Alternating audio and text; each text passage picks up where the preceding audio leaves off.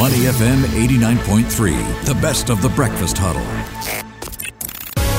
The Breakfast Brief on Money FM 89.3.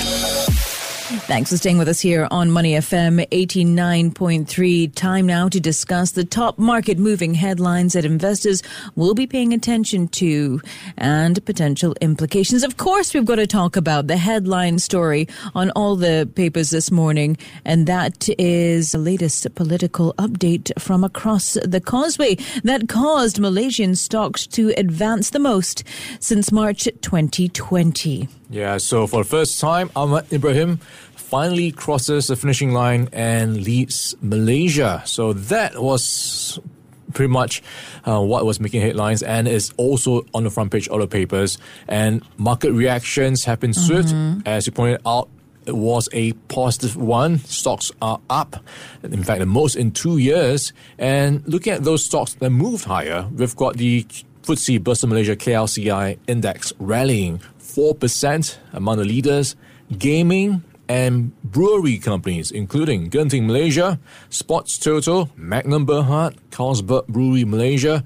This sector rose as we saw the pro-Malay Islamist Alliance PN or Perikatan Nasional losing out on its bid to form the government. So perhaps some relief buying there for that sector. So that's pretty much lifting the sentiment across markets, and that's also playing out for many other assets, including the Malaysian ringgit, which traded 1.9% higher versus the US dollar at 4.4897 on Thursday, and it could continue if we see the momentum carrying on.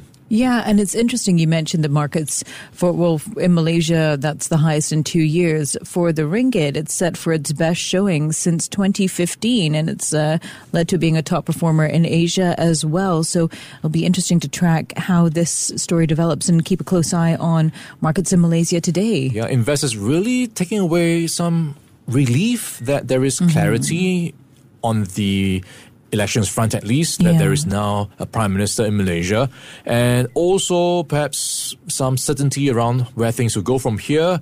And investors may be thinking, hey, Anwar Ibrahim might be the person to bring things together and push Malaysia forward. Yeah, but Ryan, we've still got to remember there are a lot of other macroeconomic issues at play. The economy, it's still fragile, and then global macroeconomic issues that could filter into the Malaysian economy as well. Yeah, he's got his plate full of work, and it is something that's going to be a tough few years for him if he does, stay that long, because there are a lot of challenges, not just internationally but also domestically.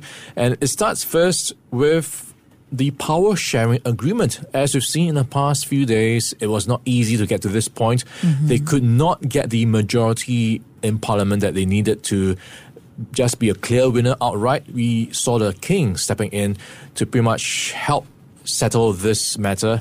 And the first test will be who gets what in his government. In fact, pretty much which minister and from what party. So this could see some infighting, and you have a lot of people he needs to please. So this could be a tough balancing act for him, and that will be the first hurdle. And you have also him already saying he's going to ask for a vote of confidence when Parliament opens. So that could be another hurdle. So we'll have to keep a lookout and see what happens on December 19th when Parliament does reconvene. Now, let's take a look at what's happening in China as well. We've been closely following the COVID surge there. Yesterday, we spoke about what was happening in Foxconn plants as well with lockdowns across China. Yeah, just to recap the action around the Foxconn plant, we saw lots of unease and clashes even between the workers and security staff. We had videos online showing the workers throwing fences, sticks, stones, lots of stuff at these police officers dressed in white. And then you have these other videos showing these officers dressed in white beating up some of these workers as well. So it's been going back and forth, and now you have some reports that Beijing could be bracing for a COVID surge, and reports are showing that makeshift camps are starting to be set up. At least one district near the city's CBD is starting to build one, and this is pretty pretty much amidst a backdrop of how cases are now starting to creep up. And we could see these restrictions that were eased recently starting to pick up again. So it's going to be a tough one for the Chinese economy if it does happen.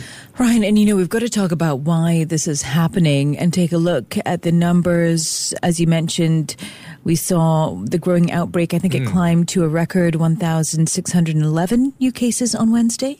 Yeah, so 1,611. We were talking about around 800 in the earlier part of this week.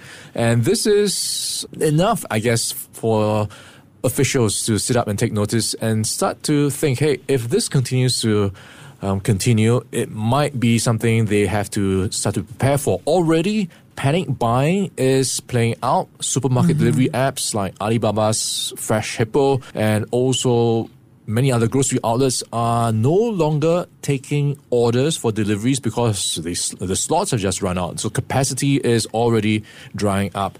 And then you have the other issues as well. Hospital beds, ICU units are just overwhelmed, and is something to keep in mind as well as we see the infrastructure strain possibly becoming an issue for China. Okay, we'll be keeping a close eye on the situation there and update you.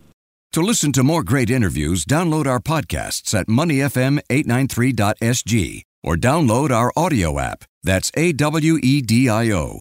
Available on Google Play or the App Store.